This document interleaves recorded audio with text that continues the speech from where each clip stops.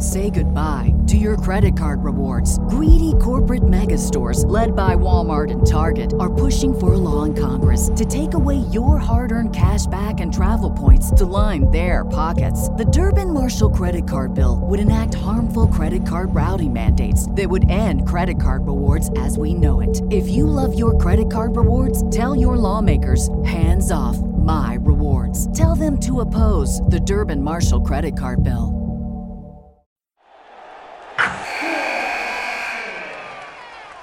Wilson, you sent the game-winning email at the buzzer, avoiding a 4:55 meeting on everyone's calendar. How did you do it?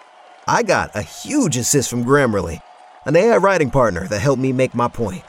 96% of Grammarly users say that it helps them craft more impactful writing.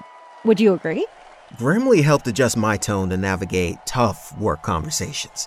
And it works everywhere I write, so I can quickly communicate effectively. Your teammate used Grammarly to summarize an important document, making a 3-pointer. How did he do it? It only took one click. When everyone uses Grammarly, everything just makes sense. You made an incredible slam dunk to end the game. The meeting was canceled, and your team will go home champions. Go to Grammarly.com/podcast to download it for free. That's Grammarly.com/podcast. Easier said, done. Welcome to 3 Yards Per Carry, a podcast covering the Miami Dolphins and the NFL. Now, here's your hosts, Chris, Alf, and Simon. Welcome to episode 4,000 of 3 Yards Per Carry. We are closing in on week 1 of the NFL season. Alf is here, Chris is here, I am here. We will look back at Panthers Dolphins from last weekend. We will ask last weekend, what? It wasn't even the weekend. Last Friday night, and we'll talk about why the Dolphins can't score touchdowns. And Adam Gaze's comments about the fact that he doesn't care, that you don't care that we can't score touchdowns, and that's fine with me. We'll look ahead to Ravens Dolphins. But before we get there, I've got some just stunning news. 24 hours after Mr. Manafort and Mr. Cohen were found guilty or pled guilty, however you want to play it, a terrible 24 hours for Donald Trump. It was discovered in between last week's episode and this week's episode that Chris went to university with Ivanka Trump and was in the same class as her, and he never even mentioned it. This is the greatest story of all time.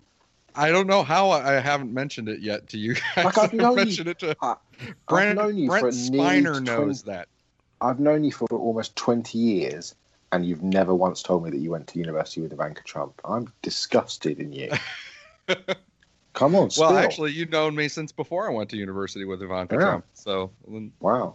There you have it. And, come on, spill the beans. Tell the listeners. All right, tell the listeners which school, background. Listeners, I went to Georgetown University in Washington, D.C. That's where my undergrad. And Ivanka was a classmate. We had a calculus class together. I believe she was a freshman. I was a sophomore. Of course, because I am not born with a silver spoon in my mouth or anything. I worked all through college, so I was a security guard, and that's another story. Yeah, I worked. That's even better than Ivanka Trump. I worked the front desk at. What were you a security guard at? Like Toys R Us or something? Stand back. No, the dorms. They had us as security guards at the front desk of various dorms. Did you have a weapon? I did not have. Okay. You're a pea shooter. I can throw spitballs at people. Yeah. So anyway, I used to guard the dorms, and she used to live at one of the dorms that I sat front desk at. She used to hang out. I got to know her roommate actually pretty well. And, yeah, gentleman never talks though. What was she studying? Well, in the class that we had together, she was studying calculus. But Georgetown is sort of general studies for the first couple of years, so you don't really get to start specializing until the later years. And by the later years, she moved off campus by the second year, and I thought I heard that she just left altogether at some point and went to a different university. So did Donnie show up at any time? What's that? Did Donnie show up at any time? Yes, he did. As a matter of fact. Did you see him? Yes, that's right. Nice. Come on. I had a roommate who was kind of an interesting cat. Recently passed away. It was very sad. But he was one of those guys that was so ridiculous, but he just owned it. So you didn't really want to make fun of him too much about it. But he used to go by the nickname Squid. And one day, Donnie was there, the Donald was there, and my roommate, introduced himself. So Squid bumps into Donald while we're there, and he starts introducing himself. And he said, "They call me Squid," and Donald's like, "I like nicknames. They call me the." So that was Donald. Donald was obviously back then a lot more charming than now, I guess. Not quite the same now. And moving on from Ivanka Trump and sort of to more sort of serious stuff.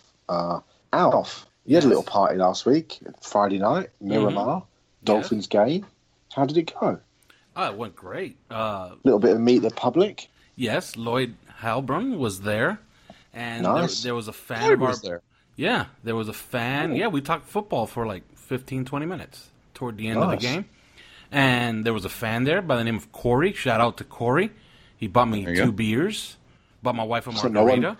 Very nice guy. No wonder there's a shout out if he's buying alcohol. Yes, he is. And was that man Steve Sykes there? No, he was not there. Steve rules at life. He does. But I did keep track of what I drank, and I have all the receipts to prove it, and I can post them. Do you charge online. that? Do you charge that to the 3 yards per carry account? Yes, like you guys will be paying for my alcohol next month. We take it out of petty cash. So I have an actual count here. Simon, do you care to guess how many beers I drank during that game?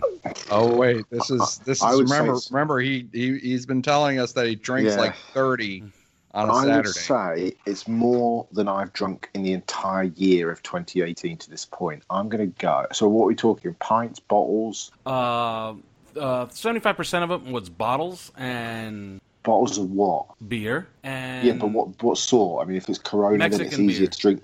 Mexican. Yes, such a what? Okay. So it was half Dos Equis, half Corona. Okay.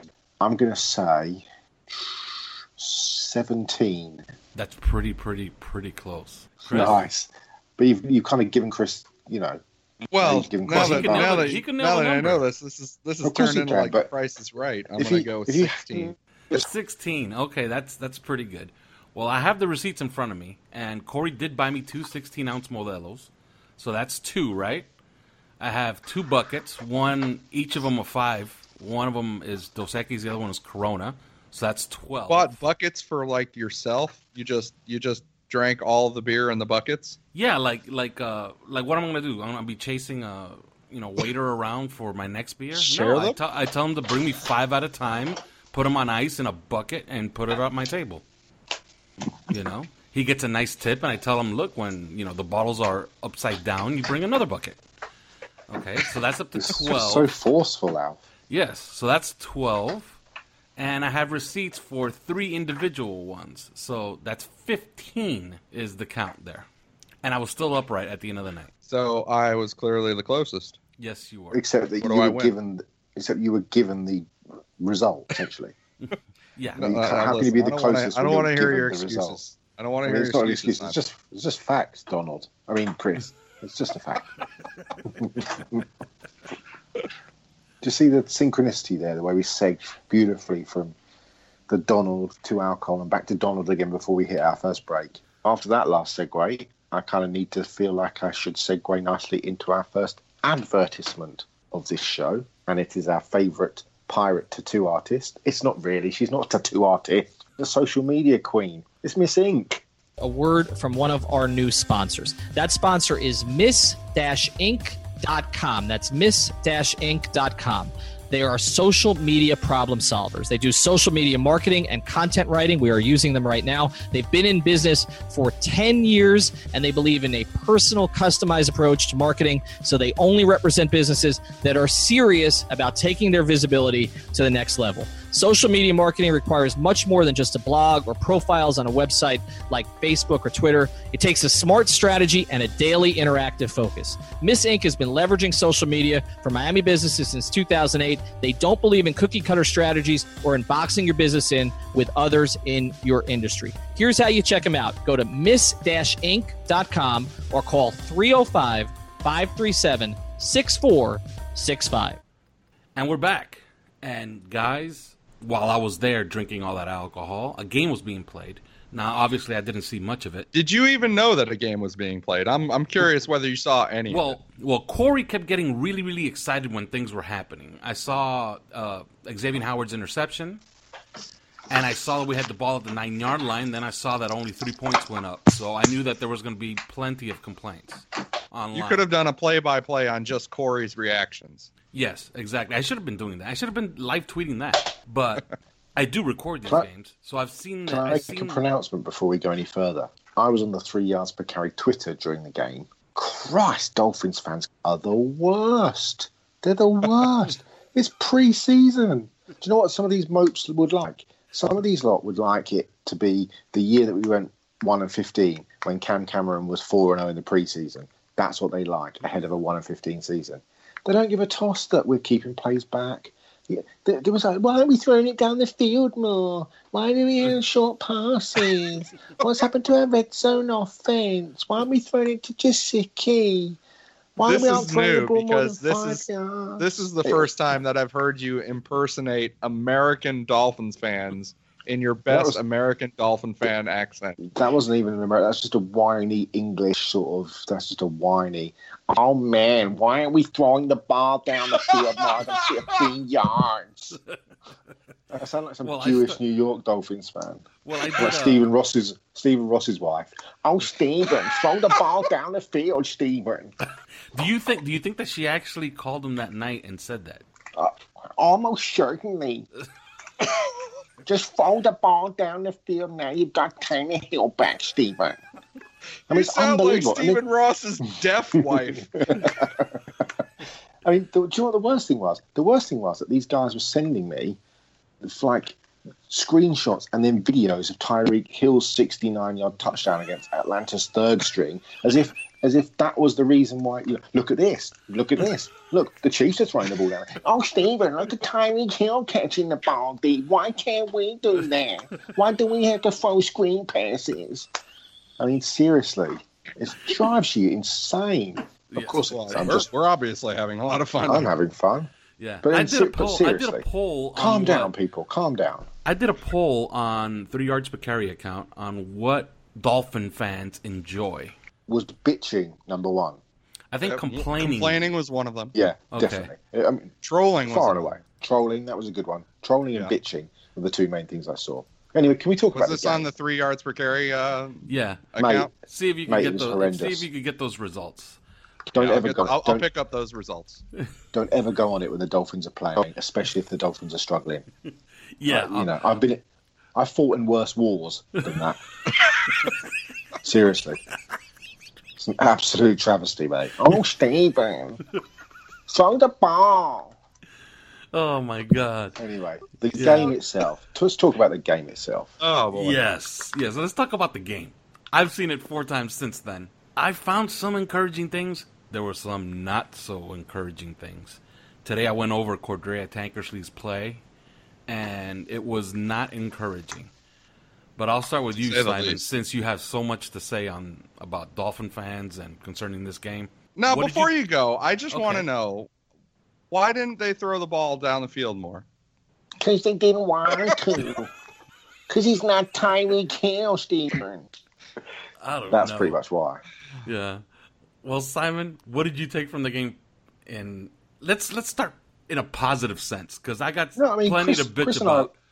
Chris and I watched it together in inverted commas, so we were watching at the same time and we were WhatsApping each other back and forth all the time. And we came up with a list post game of encouraging things and slightly discouraging things. And if we start with the encouraging, I thought that Tannehill looked sharp. That the hurry up offense looked sharp at times. There were also times where it looked sloppy, and he had a clock penalty when he allowed the play clock to run out, which wasn't great, but there were encouraging signs there. The receivers were getting open a lot. Albert Wilson flashed. Jakeem flashed. Kenyon Drake looked absolutely superb. The run where he span out of a tackle, much like he did against the Patriots in the regular season last year on Monday Night Football, whichever it was. He flashed what we've all been talking about. So in terms of in that respect, there was lots to be encouraged about defensively. Robert Quinn had 2 sacks and could have had at least one more. Cameron Wake looked good. Charles Harris had a sack and a forced fumble. There were times in the game where Raekwon McMillan looked like the sort of player we've talked about. There were times when he looked worrying. We're not, let's not sugarcoat that.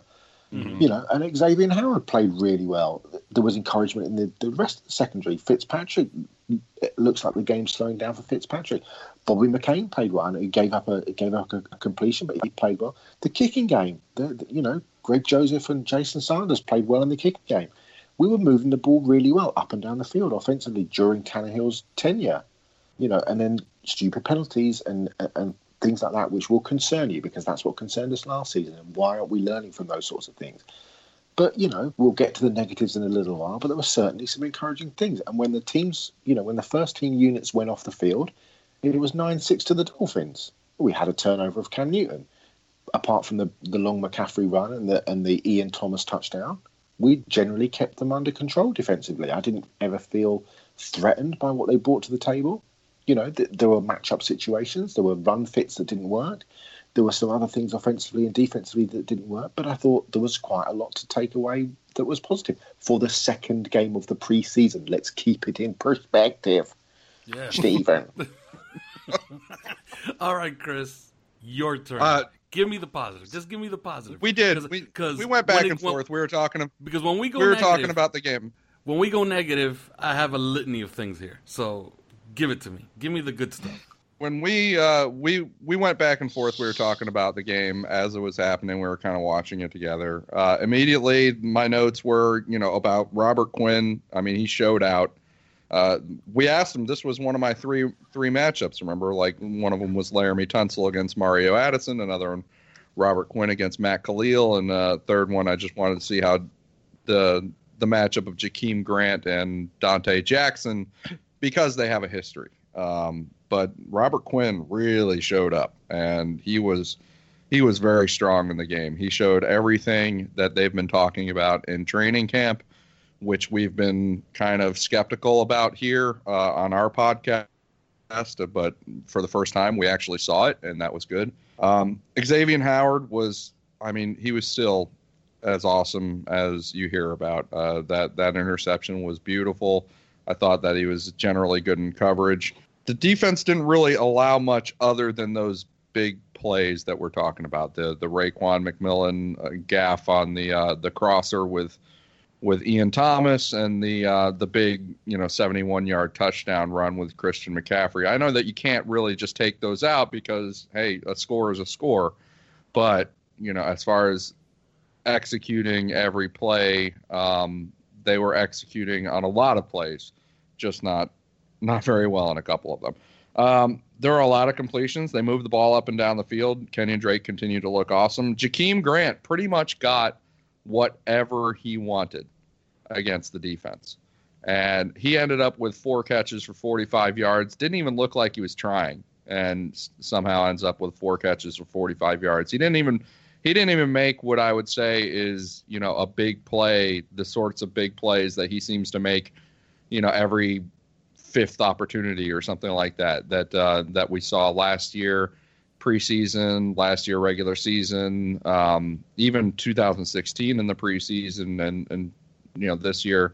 If you go to the first game of the Buccaneers game, that pass interference he drew, and he caught that ball. And if you read the recaps that we do on Dolphins Maven, I show a picture.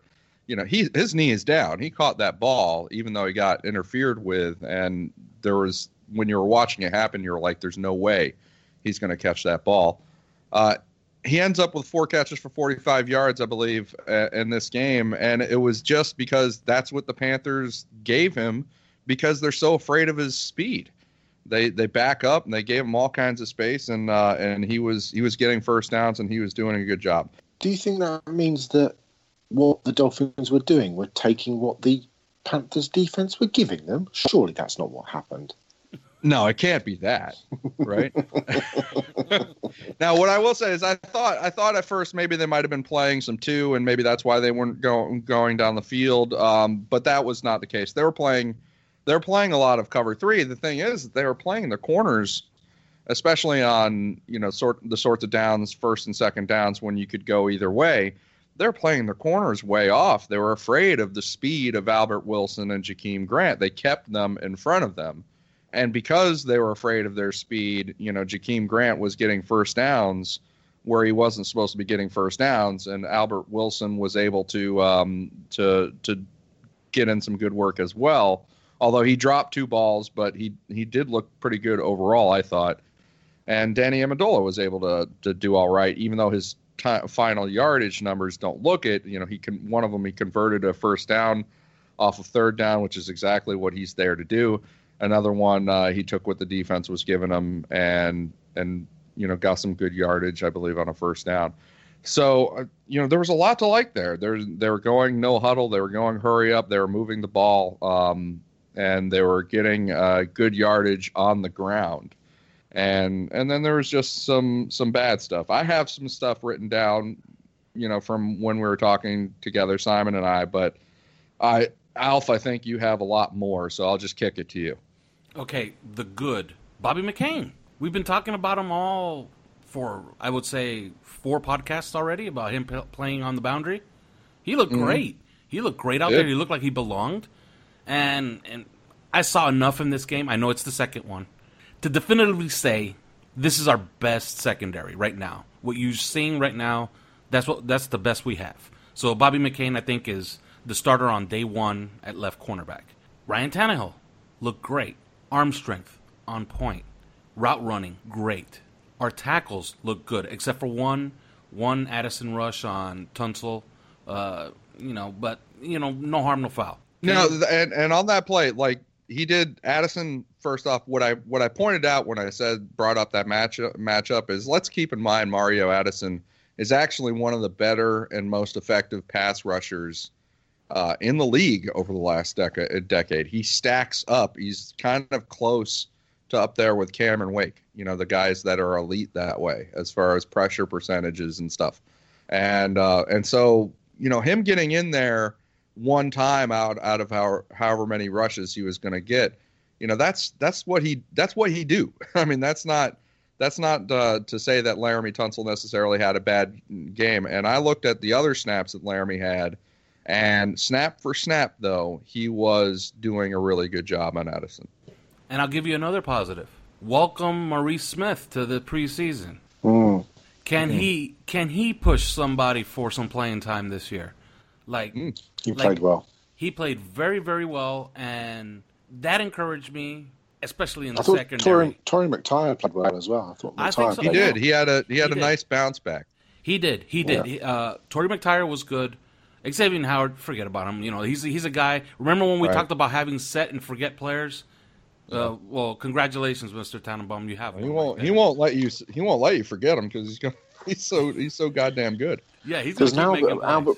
There's an Albert Breer piece this evening from the MMQB that was at Dolphins camp on the day that Gabe Wright and Sonoris Perry got into the fight, and then Gabe Wright hit Kenyon Drake. Yeah, I was standing right next to Albert Breer that day. Yeah, and in that piece it says that the Dolphins are just like doing backflips over how good Howard is and his potential and stuff. What I thought was interesting though in that piece was that I think in the Adam Gase era we've drafted 24 players. 23 of the 24 are still on the roster. I think that's pretty impressive. Yeah. That is. And I'll give you one last positive before we rip this team apart. Leonte Carew might make this team on special teams. I had not thought about it until I saw him play in that game. but he looked good on kickoff coverage. Is that a positive, or he's just auditioning for the fifth wide receiver spot on another team? He might be auditioning. Yeah, I think he might be auditioning for another team. That might be too little, too late. That's what the strikes me. Yeah, I can't see that. What I thought was interesting, and I think we touched upon it privately, is that Gavin Escobar was starting on special teams. Durham Smith doesn't or didn't start on special teams. And then in the Albert Breer column, Breer references Smith as a player that the Dolphins like. And we've talked about that sort of the sort of back channel conversations that we've had, and Tannehill talking about Smith as well and his blocking and that sort of thing.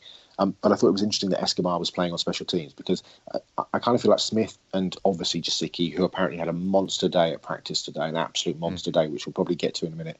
I think they're obviously making the team. And then it comes down to Duarte, it comes down to Escobar, and it comes down to Marquise Gray, and it comes down to AJ Derby.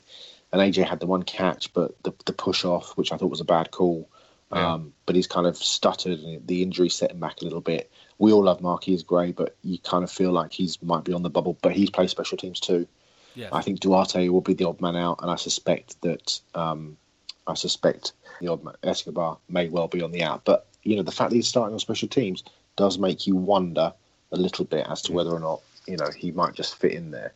You kind of wonder if this was the game, like they let out in the first game with some guys on special teams that are on special teams because maybe they think highly of them, and then the second game might have been the chance to rotate that a little bit and give some other guys a chance.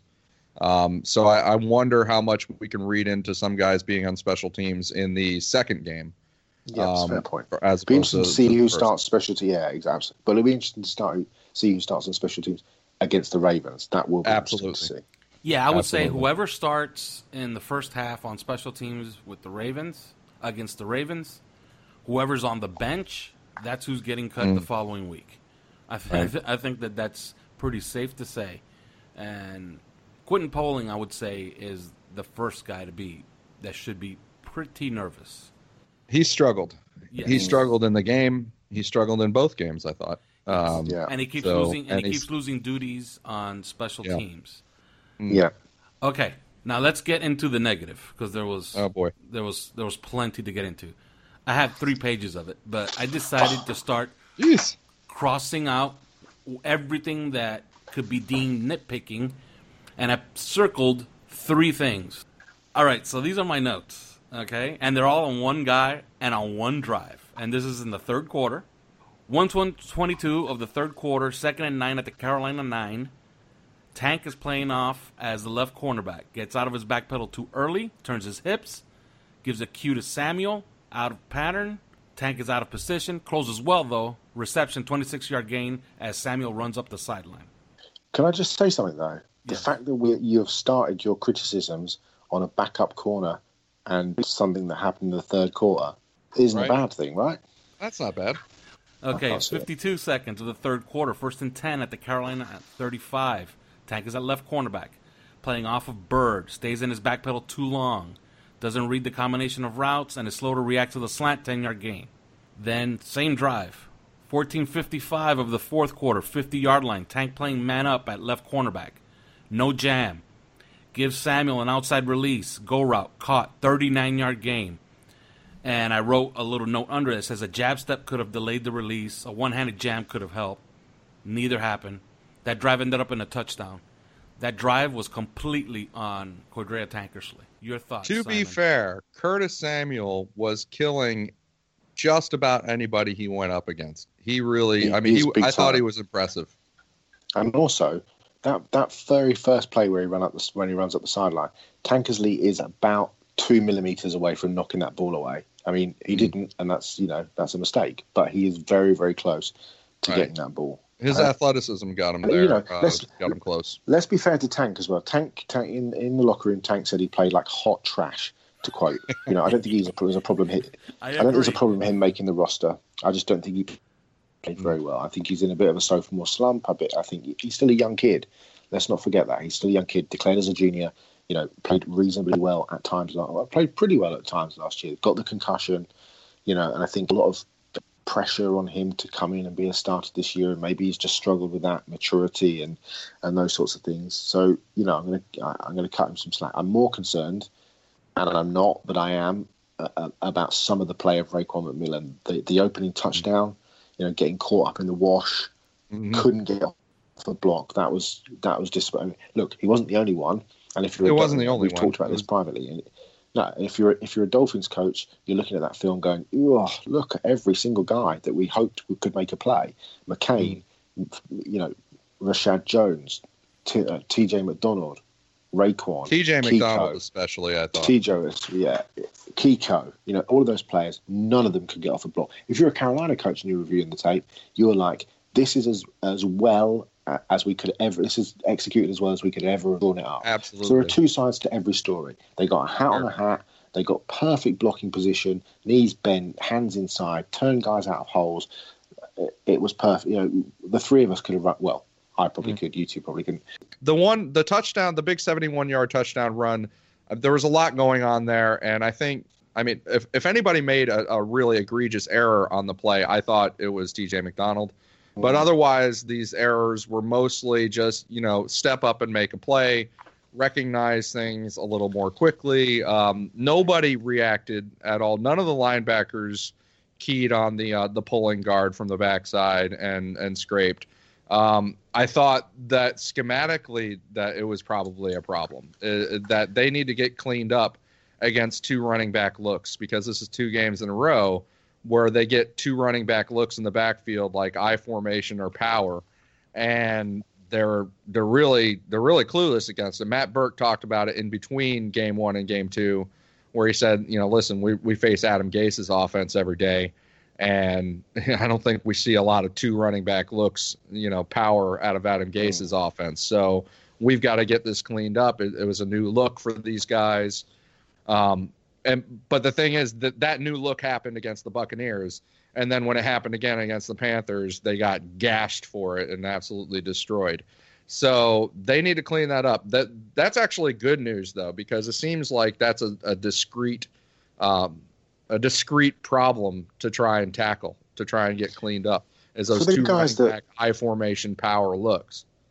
For the guys that are listening that are big Dolphins fans but maybe don't study the X's and O's quite as much as we do, when we talk about run fits and the Dolphins not hitting their run fits, not making, just explain to the listeners that don't quite, you know, aren't as studious as some, without obviously talking down to people. What do we mean when we talk about run fits? Yeah, I mean, basically, when you have your run fits, I mean, it depends on your gap defense, but you have the gaps, the A gap, B gap, C gap, going from center guard, tackle, tight end, and then you have the edge outside of the tight end. In the wide 9 defense, one of the sort of the unique aspects of it is that the sort of the innovation of it is that the defensive ends are supposed to shut down the edge, and so that changes what you're doing from the linebacker standpoint as well as a safety standpoint, is now the safeties can be responsible for coming down and crashing down on what they call a C gap, which would be the gap between the tight end and the tackle. In some of these cases, I mean, your run fits are all about matching up and getting your hips into the gap and defending it. And so when we talk about that, we talk about not quite getting your run fits right. It's usually just a matter of leaving a gap open. Okay, on the Ian Thomas touchdown that we're blaming Raekwon McMillan for, I saw the play, and it's just a perfect play call. We're in man. They are in 11 personnel. They got slot right. The slot guy presses the hash. Bobby McCain is running up the field, gives an inside release to a receiver, number 17, who's pressing him up the field. They run Ian Thomas across Raekwon McMillan's face. The only thing that you can really fault anybody there is the play call, and Rashad Jones' pursuit lane is completely off. He should have made that tackle somewhere around the 5-yard line, and he's late. So I don't see how we can blame anybody. All he could do is basically overplay it, or we could be in zone and pretend and stop the play altogether. Like, that's the only thing we can do. Can I just ask one quick question, which deserves just a quick answer? How concerned should we be about our defensive tackles? I know we've talked about it. We've talked about Akeem Spence a little bit, but how worried should we be? Well, I think that if we're going to be playing this wide 9, I think we should be really, really nervous. And if we shouldn't be nervous, then it might be time to just scrap the wide 9 altogether. Because ever since it's gotten here, there's been issues, especially up front, and especially stopping the run. So you're not going to get rid of all the players. So, change the scheme a little bit. I'm going to pull a Denny Green here and say they are who we thought they were. The defensive tackles are playing about how we built them to play. Poll results. This poll got 674 votes. And the question is, the Dolphin fan enjoys, and there's a tie up top. Unbelievable, but true. Misery and complaining are tied at 38%. Next was 14. Next was negativity at 14%, and last was trolling other Finn fans at 10%. I thought trolling would have come in a lot higher than it did, but hey, it did not.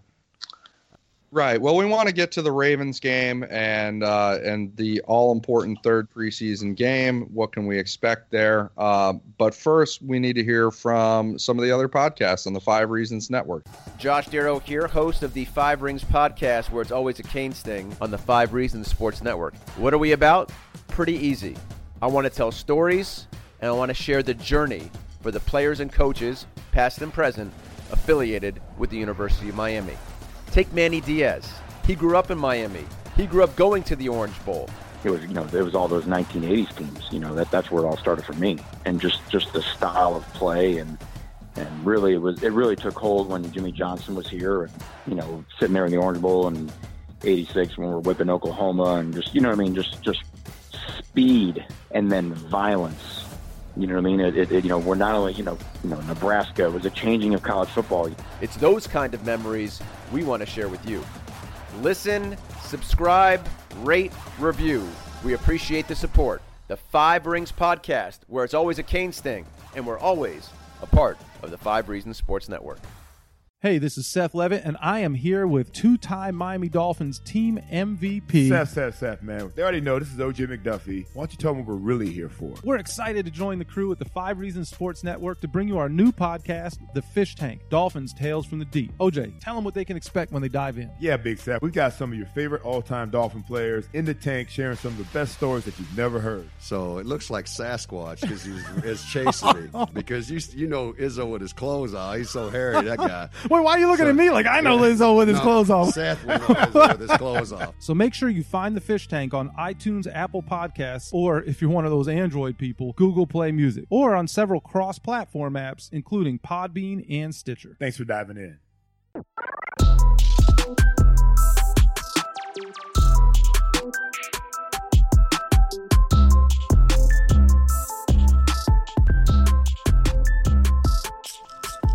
All right, and we're back. And now we want to get into the third preseason game, which is sort of the dress rehearsal of the preseason, where the starters should be out there for at least the entire first half.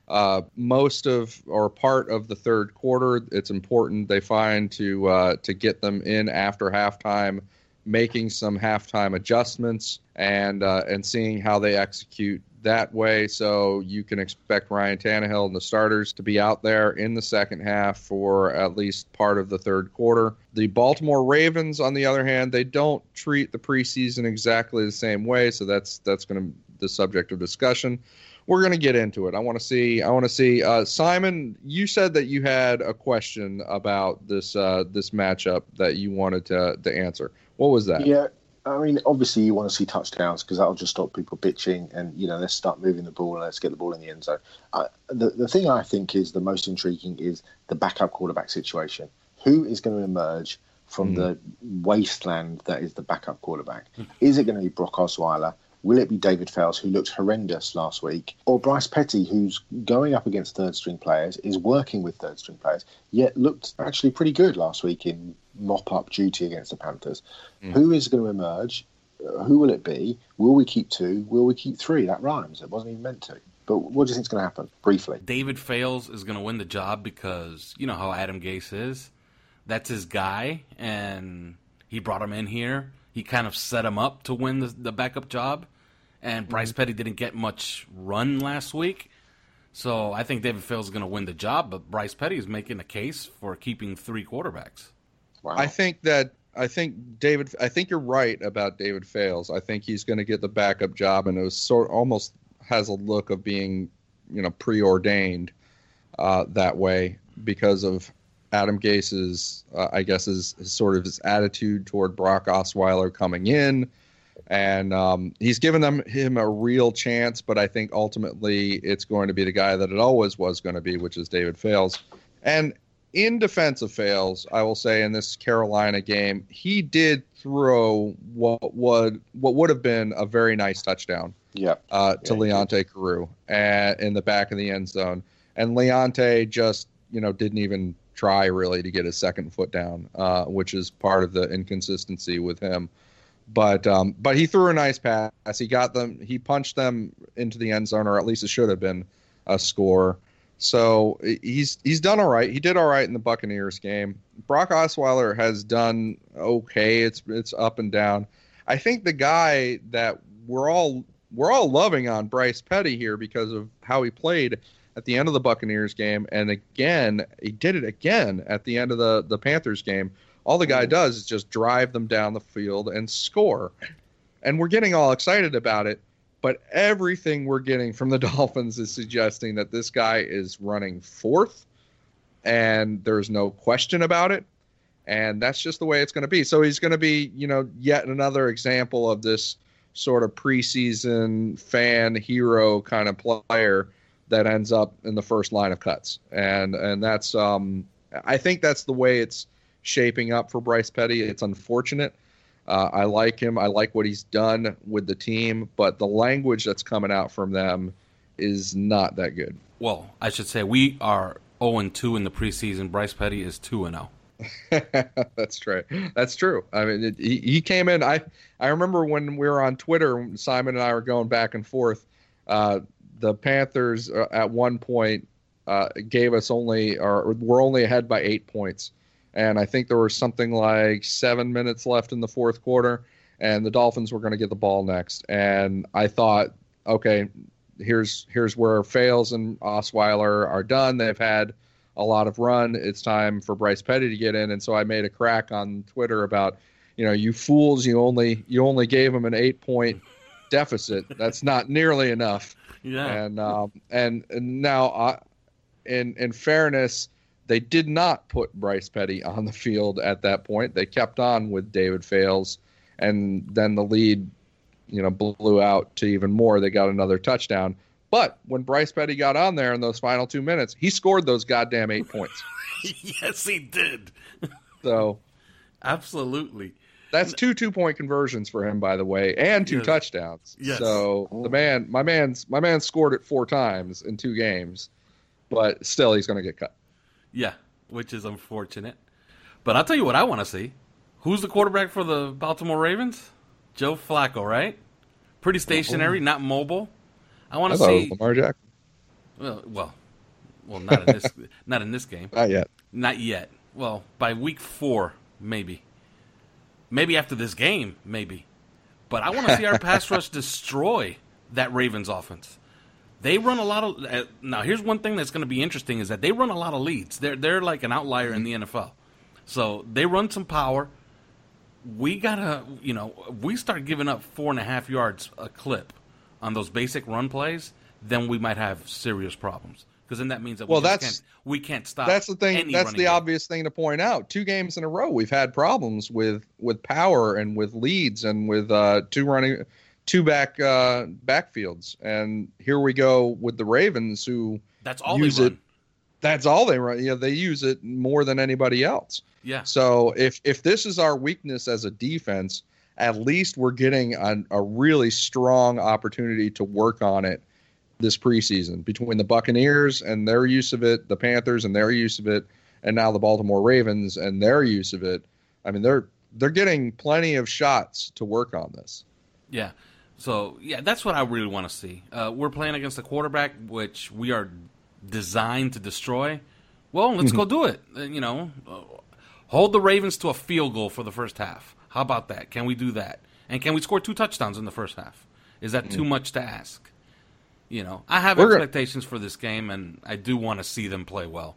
Because I think that we're going to see. I don't think we're going to see Joe Flacco as often as people think. I've heard that the Ravens treat their first 3 preseason games, sort of more or less equally. They don't treat the 3rd preseason game, which actually this is their 4th preseason game because they played the Hall of Fame game.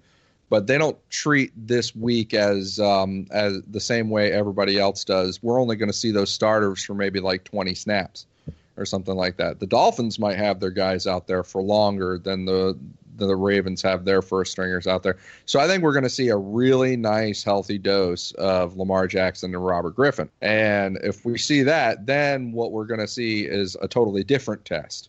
All right, well, we're doing something a little bit different on this episode of 3 Yards Per Carry. We had an interview with Gary Thorne of Fantasy on 5. But first, this promo.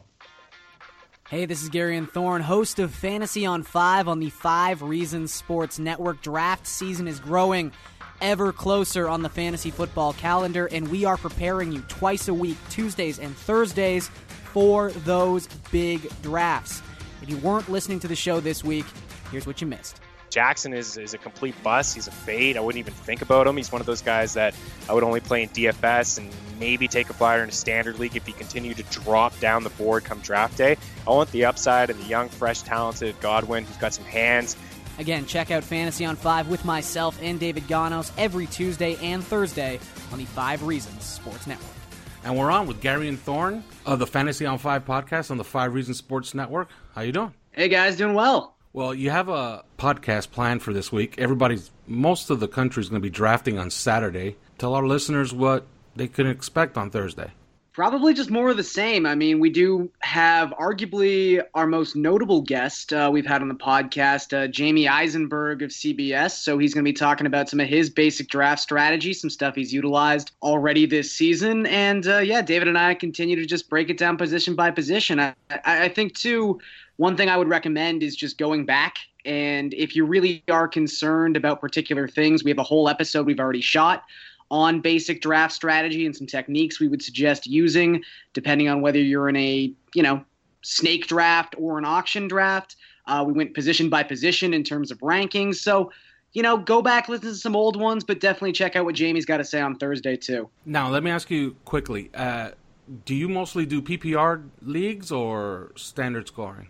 I'm a little bit new school, so I lean towards PPR. I think something like 65 or 66% of leagues are now PPR. Like, I saw someone was trying to get a grassroots movement to get standard not called standard anymore because PPR is technically the standard setting, but I that's probably too complicated for everybody. But I dabble in both, so we can get into each and some guys who maybe don't cross over as well in particular formats, but I think generally speaking, the world is moving towards PPR. What's standard scoring for PPR, though, like the receptions in particular? Is it half a point per reception, or what is it? I would say if you're just going with the baseline PPR settings, it's a full point, which I could see the argument that that's a little much. I get it, but I don't mind it so much. I think that when you're talking about your standard PPR settings, full point PPR, yard or point per 10 yards, 6 points for receiving, rushing touchdown, and then 4 points for a quarterback touchdown. I got to ask you, though, because we see this all the time and at this part of the year, how much do you pay attention to preseason in order to really kind of hone in on some of the trends that you're looking at, and or it doesn't matter at all? I think it matters a little bit. It's just about sifting through the crap, right? Like there's a lot of nonsense, especially the first 2 weeks. I think everyone's smart enough at this point to realize week 4 doesn't mean anything, but week 3 is kind of interesting just from the sense that we do get to see almost a full half, maybe even a half and a bit of the third quarter of real football. But there are particular battles, particular teams that you want to be looking at. Like, for instance, the Browns, like who was running the first team snaps with the Browns when it came to the running back position? Was Carlos Hyde actually cemented as the guy? Or could we maybe start seeing some of the younger guys take over that role? And it seems like Hyde right now, early in the season, is very cemented in that role. So there are certain things to look at, but I would say the most important thing is, as you guys well know, is just seeing who comes out healthy. The injuries and how those impact week one specifically. I mean, we've already seen some running backs go down. We see some key offensive linemen go down. So that stuff's important. But some no-name receiver catching 110 yards. That's stuff you don't really need to pay attention to. Okay, as far as the mock drafts, I'm pretty sure you've done plenty of them so far. In the ones that you've done, how many running backs have you seen gone in the first round in, let's say, a 12-team league? In a 12-team league, you're probably going to see somewhere between 7 and 9 running backs go in the first round. I think that's even 10 running backs in extreme cases. It really comes down to how people feel about Julio Jones. Now, I am very pro Julio Jones. I'm a big touchdown regression normalization kind of guy, and Julio had all the red zone targets you could want last season. He just didn't happen to take advantage of any of them. And that's been the knock on Julio the last, I want to say like 3 seasons now. So I get it. I get the desensitization to Julio Jones, but that's kind of the thing where if Julio's fallen out of that first round, even if Odell Beckham's falling out of that first round, you're not left with a whole lot of non-running backs because no one's taken a tight end. Gronk's now established himself as a second-round selection. No one's moving up in the draft to take him like it's 2014. There are no quarterbacks who even come close to warranting a first-round selection. So, 8, 9, 10 running backs in the first round, it's right now a very running back heavy league in terms of the talent we have. So a lot of those guys going off the board. But, Antonio Brown still, I wouldn't actually do this, but, Antonio Brown still has a case to be made to be the number 1 pick in a PPR. So not to say the wide receivers are completely off the board, but yeah, running back heavy in the first round. Now, we're a Dolphins podcast, so I'm going to ask you about one very specific Dolphin, and that's Kenyon Drake. When Ajayi got traded last year, I'm looking at Kalen Ballage. No, not Kalen Ballage. But when Jay Ajayi got traded last year, I'm looking at his point totals. And the reason I'm looking at his point totals is because I picked him up in my league. And from the point that he got traded, this is through the end of the season. And this is in a PPR league. 16.4, 18.2, 2.4, 11.7, 25.1, 25.3, 23.3. That was good enough to be 7th overall among running backs. I'm looking on ESPN's website, and they got him ranked 31st overall. Who's right and who's wrong? I think ESPN's wrong. I'm a huge proponent of taking Kenyon Drake. In fact, I've kind of been happy with this really stupid game Adam Gase seems to be playing with the whole Frank Gore, they're both the running back 1 thing. Like, look, anyone, I don't know how you guys feel about this. I say this virtually every episode we talk about Kenyon Drake, but anyone out there who thinks that Frank Gore is nothing more than just a cheerleader on this team or someone coming in to change the locker room culture, which has been such a noted Dolphins storyline the last, decade and a half, 15 years. It's been a real long time with this team. But, Drake is so clearly the superior back. He's so clearly the more talented of the two. Even Frank Gore came out last week, I think it was, and said, wow, this guy's really talented. He's like a top 10 back in the NFL. If the guy who's apparently going to be splitting carries can't stop gushing about the dude, I feel like Drake's got easily, not the bell cow role in this offense, because Gore will still see, 5, 6 touches a game. It's going to be a little annoying, but I would definitely err on the side, especially with how he's fallen in drafts, of just take Kenyon Drake's upside, hope that Adam Gase comes to his senses, because I guess that's the thing too, is sometimes in the industry we tend to just go, okay, this guy's so much better than the other guy. It's so clear to us that this is how it's going to play out. You have to take this person. It really does come down to how the head coach feels. So I do think this is a little bit of a smokescreen this offseason. I don't think Drake's going to come anywhere close to sharing carries with Frank Gore. So, no, I'm very heavy and very happy that Drake's value has fallen as much as it has the last month or so. Right now he's going in the 4th round. So if you can get him anywhere in the 4th is fine with me, but you can get him towards the back end of the 4th. So, if you've already gone running back, and you're sitting there with like an early, or I don't know, even like a mid fourth round pick and another mid fifth round pick, you can see and wait and see if he drops, because he might. He has in a couple mocks I've done already. So yeah, there's just this, I don't know what it is. People just don't seem to want to believe that this is Drake's backfield. And I guess all the coach speak we've heard would lead you to believe that's the case. It's not necessarily his backfield. But yeah, I am very much investing in the fact that this Frank Gore thing is just not actually going to happen. I would warn that the field is littered with the graves of people that wait for coaches to, quote unquote, come to their senses. This is true. This is very true. However, if you do have faith in Kenyon Drake, what you would have to have faith in is that coaches only tend to change when they're dragged by the nose, kicking, screaming, flailing, and crying. So if the Dolphins are losing and Kenyon Drake is exciting and breaking off big runs and getting 5+ yards per carry as he's done his whole career, and he's led Pro Football Focus in the elusiveness rating for the last 2 years, if that's happening and the Dolphins are losing, then you might get your wish to come true. But if the Dolphins are winning, then I got to warn Kenyon owners on this, because as I said, coaches, they don't like to change. They don't like to come to, quote unquote, come to their senses.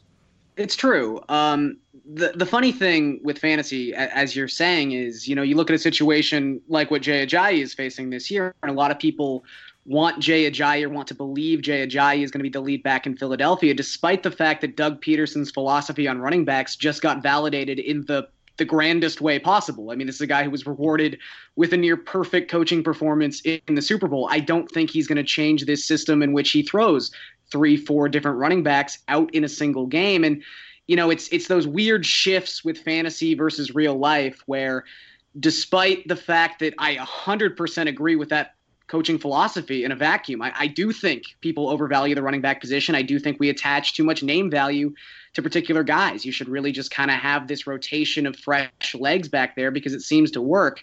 But at the same time, when it comes to Drake specifically this season in fantasy, his value has dropped so far down. And as we were talking about, there are so many running backs going in the first 2 rounds of drafts that the sunk cost here, you don't need Drake to actually be a bell cow. You just need him to get, I would say, 15 to 18 touches per game. And that's the thing too. I mean, if we've seen anything from Adam Gase the last 3 years, and granted, he's had not the most pristine quarterback situations, with Cutler having to come in last year.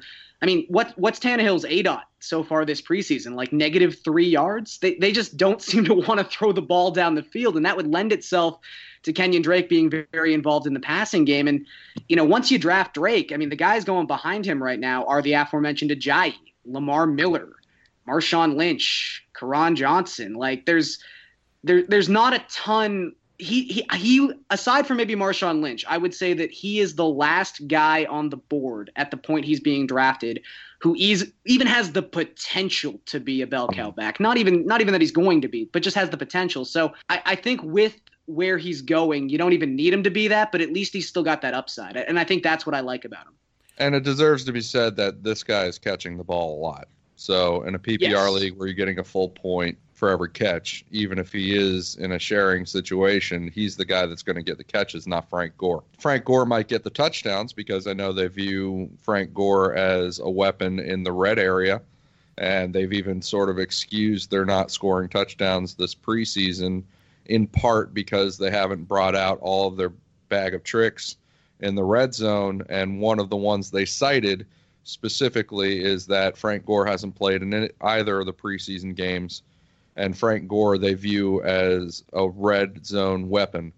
So he will hawk some touchdowns, unfortunately, for fantasy owners. But he's not going to be the catch guy. How do you guys feel? Sorry to cut you off. I'm just curious to get another opinion on this, because I don't get to talk to a lot of Dolphins fans here in here in Toronto.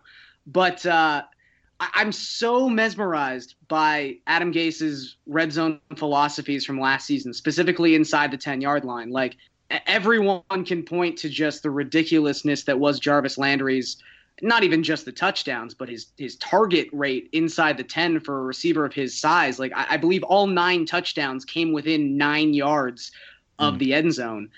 He seemed so just reluctant to give a running back the ball. And maybe this had something to do with the doghouse that Jay Ajayi was in, but I seem to remember checking to see how many red zone, or not even red zone, but rushes inside the 5-yard line Ajayi had at the time of him being traded. And I think it was 1. So 7 games into the season, he had 1 carry inside the 5, yet Jarvis Landry finishes the season with, I believe, 21 red zone targets. Like, do you think that was just a circumstance thing? Like, now that they have Frank Gore, they're going to rely on running backs again? Or does Adam Gase just want to throw the football inside the 10? It's a few things. Adam Gase's experience with Peyton Manning, where he threw, 50 touchdowns, and a bunch of them coming in the red area. I mean, his experiences or his philosophies are informed by that experience to some degree. But also, he spooks easily as far as the run game is concerned. In any way, and that's not just in the red zone. Adam Gase, as a coach, is a guy that's going to want to naturally throw the ball over and over again. He will run the ball when he thinks that it's working and it's the best thing for him to win. See 2016 as a good example of that. But he will spook off of it pretty easily. And in the red zone, that's where you get the true test of your offensive line's mettle.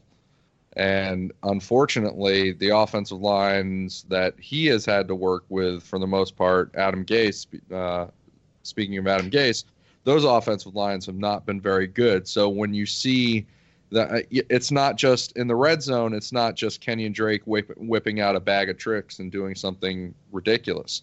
The spaces are too tight and too condensed down there. Actually has to be some offensive line execution, and Miami has not had that, in the last couple of years, and it has been, as Andy Benoit said for SI.com, probably the biggest limiting factor in Adam Gase's offense to date with the Miami Dolphins. Oh, I will not stand here and let you speak ill of Ted Larson and company. They've had some fabulous guards the last half decade. Oh, God. One thing about that is Adam Gase has always believed in simplicity in the running game, because he thinks that if you call certain plays that are designed to be run a certain way and you call them often enough, which I tend to call them pet plays, that execution will come easier. So what Chris was talking about spooking easily, you could see how that could happen, because if you only have 3 pet plays and they keep getting stuffed over and over again, you could see how you'll be completely off of it. Now, as far as the rest of the team, who do you think is undraftable and who do you take a flyer on? Oh, I mean, it's funny because you guys said you wanted to talk about one Dolphin specifically, and there was no question in my mind it was Kenyon Drake, because you got to go way down the ADP charts to find another Dolphin who's being drafted inside even the top 10 rounds. I mean, Devontae Parker was the guy. Oh, the God. Broken finger, obviously. And that's the interesting thing. And I can understand the hesitation. I get the frustration. But at the same time, especially in a PPR, that's not really something that lends itself well to Kenny Stills. I understand he could necessarily be the number 1 receiver on this team. But at the same time, you look at his red zone target distribution from last season, I think he had 4. And as we talked about, there were a lot of opportunity for red zone targets for receivers in this Dolphin offense. You know, they lose Jarvis Landry, who was so far and away the red zone leader in targets. We can make all the Julius Thomas jokes we want, but at the same time, he also was in double-digit red zone targets by the season's end. So there's this huge, 60% of the pie chart opportunity to be filled by someone. And I guess Gesicki could be that guy, but you're not drafting a rookie tight end in a 12-man league. That's just not something that's going down. So, at the end of the day, for as disappointing as he is, sometimes you just have to bank on actual talent and upside. And with the injury and how that sent his ADP spiraling down to about wide receiver 50, I mean, that's just free money with Parker. At that point, if you don't hit on an 11th round pick, no one cares. That's not going to make or break your season. But Parker, this is a time in drafts when people are already considering taking defenses. Actually, 4 defenses have a higher ADP than Devontae Parker. I mean, if people are just drafting defenses already and backup quarterbacks, take a guy who at least has the potential to be a top 25 receiver. I don't know if he's going to get there. I would bank on the side of him not getting there.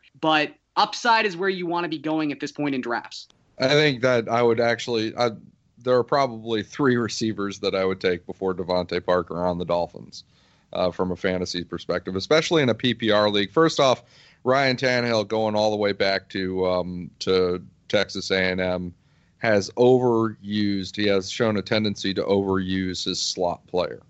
And this was true right away as a rookie with Devon Bess.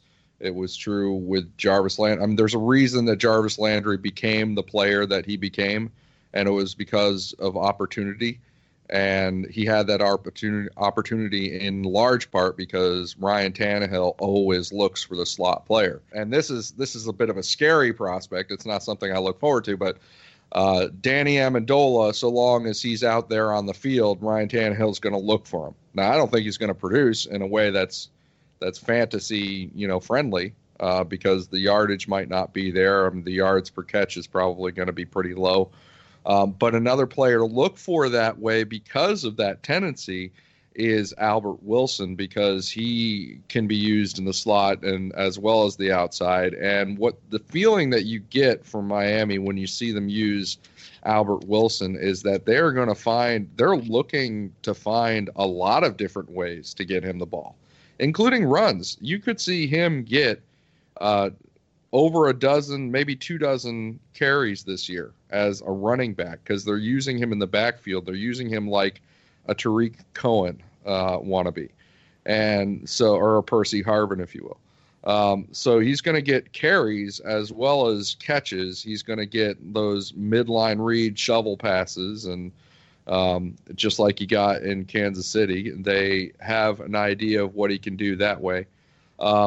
They do view Danny Amendola, unfortunately. I don't know if this is going to work out. They view him as a red zone threat, and they think that he's going to be particularly effective in the red zone scoring touchdowns. So take that however you want to take that. Devontae Parker, for us, we've been talking about it for a long time on 3 yards per carry. We're not sure. The chips are down for him, and he's not the kind of player that has the mental makeup to lift himself or his team up when the chips are down, and that in that way we do have to question him. So I don't know if I would even draft him above Kenny Stills or even Albert Wilson or Danny Amendola at this point. I think the one guy I would probably go for is the guy that you said that people wouldn't draft, and that's the rookie tight end, Mike Gesicki. And that's not just the Dolphin homer in me. I think that Mike Gesicki is playing a position that Adam Gase has always favored. The offense that he runs, this ISO-oriented offense, really has the potential to use the tight end quite a bit, and he's never had it in Miami. I mean, the real problem, and kind of the way we've already talked about this and hashed this out, is a perfect representation of what the problem is. There's going to be a lot of just canceling out. I mean, one of the biggest factors in fantasy football, especially with your higher round selections, is tying skill position players to high potential offenses and high scoring offenses. And I think we can all agree that even under the best circumstances, the Dolphins are probably middling at best by season's end when it comes to scoring offense. And on top of that, with so many options, I mean, I agree. I don't dislike Gesicki in any way. It's just supply and demand. Like in a 12-man league, one of my cardinal sins of fantasy football would ever be drafting a backup tight end. That's a waste of a roster spot. If you want to stream tight ends, that's fine. Like if you want to take David Njoku at the end of a draft and kind of play the tight end weekly matchup game, like I'm sure there will be weeks Gesicki is called upon and is one of the top streaming tight ends. But, when Jordan Reed's going as the 10th tight end off the board, and even someone like, health issues aside, Tyler Eifert is going as tight end 13 in a 12-man league. Like, there's just no reason to draft him. And I like Gesicki. If he played another position, maybe we could talk about it. But it's sort of like the quarterback thing. There's only so many mouths you have to feed, and I just think that he's not someone you can draft. To go to Albert Wilson, I really do like Albert Wilson. I think he's a fantastic sleeper. I think he's someone who is a breakout candidate this year. And the fact that he's not going drafted, you can essentially take him with one of your final 2 picks. I mean, people drafting in the city of Miami might have to be a little harder on him, because I know he's gotten quite an amount of buzz so far this offseason. So maybe you have to be more aggressive in pursuing him if you do want him on your team. But that's about knowing your league mates as well. But the reason I keep coming back to Devontae Parker is which one of these guys has the potential to be, worthy of a top 50 placement in fantasy football by season's end. The only guy I think who has the capability to get there is Devontae Parker. Again, I don't think he will. I would side on the fact that he won't. I have the same pessimism you guys do, but none of these guys are going to win you a fantasy football week. You're not ever starting Danny Amendola. You're not really ever starting Kenny Stills unless you're in a bye week or your team's just ravaged by injuries. And that's the thing. You're not looking for players who are all right to fill out your roster. Your bench should really be comprised of guys who just have the highest ceilings possible, because really that's what's going to win you fantasy football. You don't want to be playing for third place, Okay, Gary, and before we get you out of here, ESPN has their consensus top 5, and this is from their fantasy experts. Le'Veon Bell, Todd Gurley, David Johnson, Ezekiel Elliott, and Antonio Brown. What do you agree with? Who can get into that top 5 before season's end? I think that is pretty much the consensus top 5. We talk a lot about, and people often ask, like, if you could pick where you'd want to draft from, where would you be picking? I personally would be picking from the number 3 spot this year. I want one of either Todd Gurley, Le'Veon Bell, or David Johnson.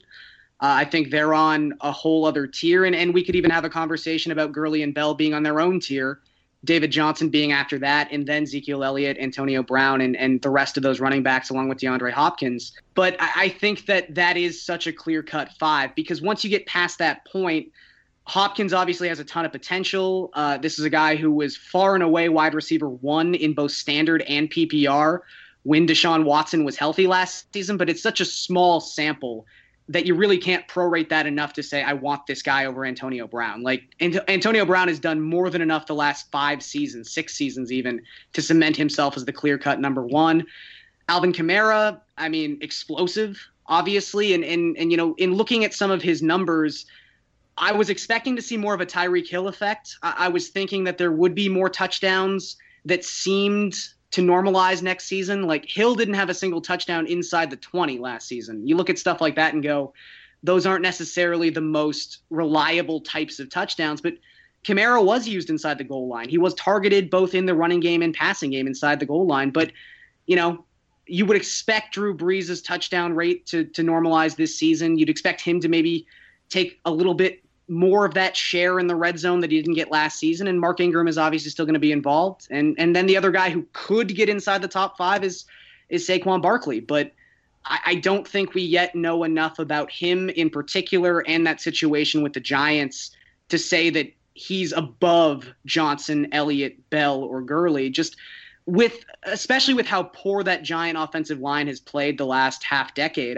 Yes, they go out and sign Nate Solder, who by Football Outsiders was one of the best blocking offensive tackles in the league last season. He was top 10 by Pro Football Focus in terms of run blocking tackles. So a very nice addition to that offensive line, but that's one piece. Like, can Eric Flowers, is the pressure going to be relieved from him now not having to play left tackle? He can move over to right tackle, and maybe he's not the nightmare he's been the last couple seasons. So no, I think there is such a clear-cut top 5 that I wouldn't be comfortable saying there's someone who should be in there, because I don't know who I would take out. I think if I were to rank them in a PPR, it's Bell, Gurley, Johnson, Brown, then Elliott. And I think I would have Gurley above Bell in a standard, but that's really the only deviation. All right, Gary, and tell our listeners what they can expect from Fantasy on 5 during the regular season. Yeah, during the regular season, we'll be coming at you still on Tuesdays and Thursdays. Myself and David Ganos. We'll be breaking down the waiver wire on Tuesday episodes. We will also be talking about some buy low and sell high candidates and really just recapping what went down. And then on Thursdays, that's kind of our transitional episode. We'll talk some DFS. If you guys out there are interested in playing on DraftKings or on FanDuel, we'll also do some future waivers. It's something David really likes to talk about, and really get down to the nitty gritty of the injuries that week and the particular matchups. All right. Thank you, Gary. Yeah, thank you so much for having me, guys. Yeah, thanks a lot. Thanks to Gary, who I wanted to call Garrison Hurst, the 49ers running back, but I don't think it was the same guy. It could have been, but I don't think it was. Garrison Hurst would have been a great booking. Anyway, that's it for us this week. We will be back next week. We will review the Dolphins' almost certain victory over the Baltimore Ravens. Well, we'll score lots of points. Nobody will bitch about what happens. We'll throw the ball more than 15 yards down the field, but even if we don't, nobody gives a shit. And we will be back next week. Thanks for listening to 3 Yards Per Carry. You can subscribe via iTunes, on Podbean, or your usual podcast provider.